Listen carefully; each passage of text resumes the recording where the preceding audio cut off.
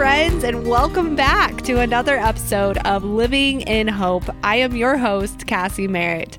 So I recently heard about this ministry called Healing Hearts, and when I looked more into it, I knew I had to have a couple of their leaders come on here and share about this ministry. And not only that, to share their stories. You know, this is a great organization that offers counseling and even group sessions for women who are hurting and are needing healing and hope in their lives. So I'm so excited for you guys to hear and learn more about this ministry. So today I'm going to be sitting down with Carol Kleins. She is one of the leaders of Healing Hearts, and her testimony, you guys, is so powerful. And I just absolutely get goosebumps when I think about, you know, as I listened to her, I could see how God was just there the whole entire time, and she could not ignore that. She could not ignore his presence in her life. So you may want to grab a box of tissues and let's dive in. All right, I am so excited because today I have Carol Kleins sitting with me, and she is going to open up her heart and share with you her story. And I can't wait to get into it because it's a good one. Let's go ahead and have you just introduce yourself, who you are, family, all that fun stuff. Sure. Well, again, I'm Carol Kleins, and I'm here just to share the journey that I have taken with the Lord and what He has done in my life these last 67 years. And I was born in New York State and didn't grow up with Christian parents. I didn't know Christ. I had a belief in God, but really didn't know who God was. And at a very young age, I suffered abuse at the hands of our neighbor next door and by two teenage girls down the street. So that just really distorted my view of God and even my view of self and humanity. So there was a lot of mistrust within me. I carried shame a great deal through my life, Lord, and just identifying myself to the event that happened to me. But through all of that, God's presence was always with me. I had a belief in God, but really didn't know who Jesus Christ was. Didn't really know and understand that I was a sinner and in need of His Son. And so with the sexual abuse, there was a time of spiraling. There was a time of searching for hope, searching for what's going to compel me through life and get me through this journey that I was on. With that, God brought just the right people. He brought the right people into my life that eventually would lead me to Him. But I found out when I was 21 years old that I was pregnant. Through that time of searching, there was drinking, there was partying, there was promiscuous living. And in that time, I found out that I was pregnant and really didn't know who to turn to. I turned to Planned Parenthood. So this was 47 years ago that all of this took place. But again, I found out that I was pregnant, went to Planned Parenthood, and was given the choice, basically, do I want to keep this child or do I want to have an abortion? And unfortunately, I chose to have an abortion.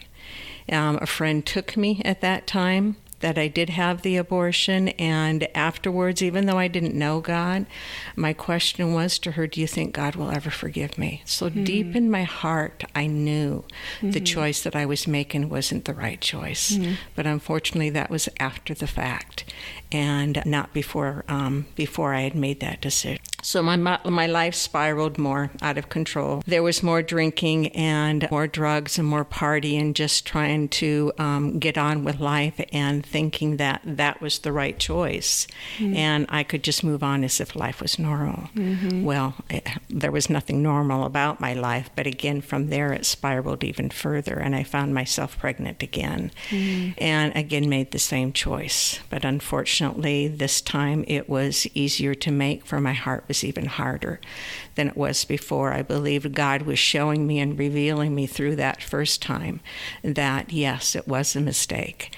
And I hardened my heart against that and continued to spiral out of control. And I got married in 1977 to my husband now of 43 years.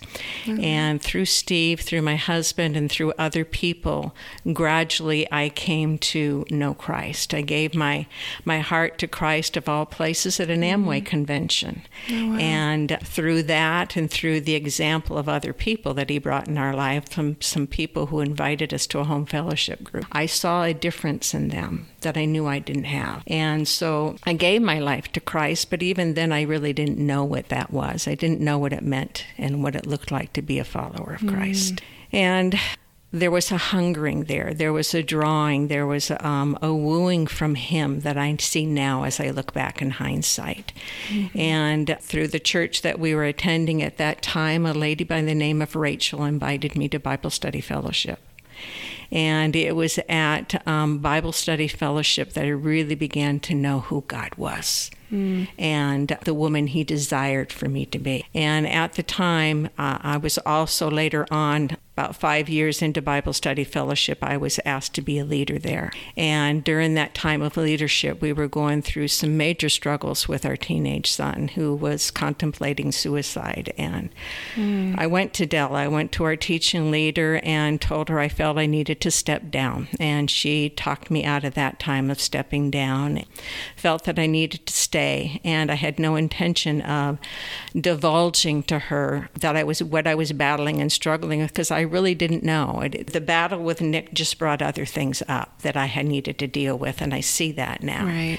And so my comment to Della was, but Della, I feel like there is something dark within me, something that is separating me from God, and I don't know what it is. And at that time, she prayed for me, and she prayed Jeremiah 33:3, that I would call to God and that he would tell me unsearchable things that I was yet to know of him. And about a month later, during my quiet time afterwards, God brought me to my knees, and he just brought back all the flooding emotions of guilt and shame over my abortions. And it was at that time I would have said I knew that God had forgiven me, but I wasn't walking like a free woman. And I asked him, Lord, why are you doing this? And immediately the words came out, just like God spoke it through me, that I'm tired of being afraid. Tired of being afraid, tired of feeling like a fraud, that if people knew my past, they would surely reject me, and that I was a poor example of being a follower of Christ. And it was at that time that the Lord told me it was time for me to trust him. And about a week later, a lady from the church that we were attending shared about the ministry of Healing Hearts, which originated to be a post-abortive ministry, reaching out to women who have been traumatized by abortion and just giving them the message of hope and healing, that abortion doesn't need to define them. Right. And so I knew then and there that that's where God was calling me. Oh, wow. And have been a part of the ministry now for almost 21 years. Oh, wow. That's awesome. We serve an amazing God. Right. And right, we truly do. That is so true. You said that you knew of Christ. How did you sense that God was real?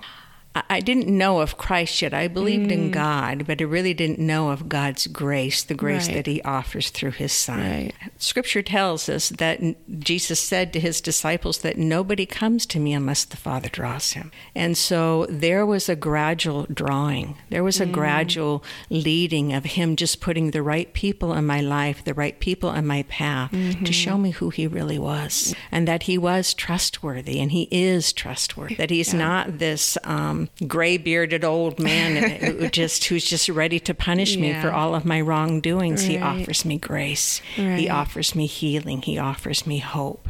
And I came to realize that. But it was a process of time. It was a process of his pursuit. Right. So I'm here because he pursued me, not because I pursued him. He pursued so awesome. me. Yeah. Well, because of your sexual abuse, would you say that you had like a great fear of God then? I think that he was there to punish you, like you said? I feared him. And yes, I feared that he was there to punish me for every wrongdoing. But there was always that feeling, and I don't know that I can really put a word to it, but a feeling different from other girls, and so there was always an underlying sense of shame.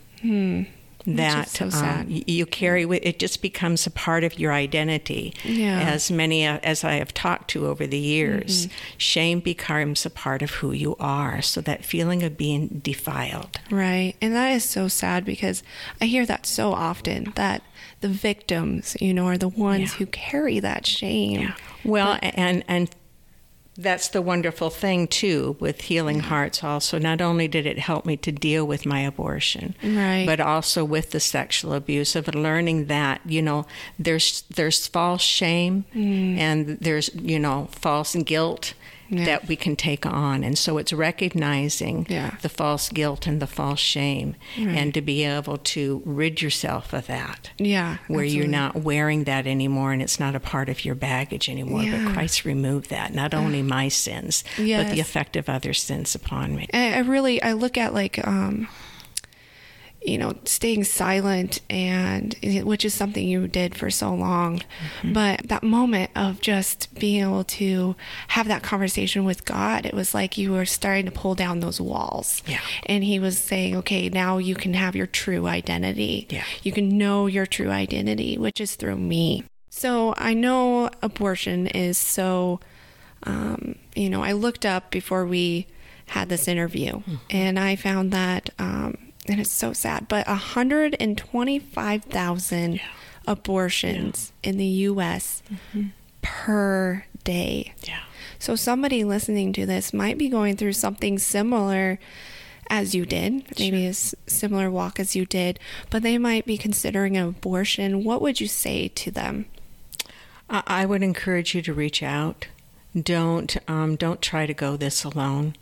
And bring somebody alongside you who can help you to sort through the fear, help you to get past the uncertainty, and really lead you and guide you to make that right choice.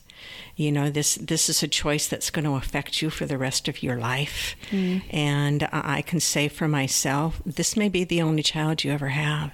Is I was never able to bear children after that. And God, in His grace, though, brought us 2 children that we did adopt. But you want to make the right choice, because it will affect you for the rest of your life. And so you can reach out to us at Healing Hearts, and we're on Camino Chapel's website, so you can find us there.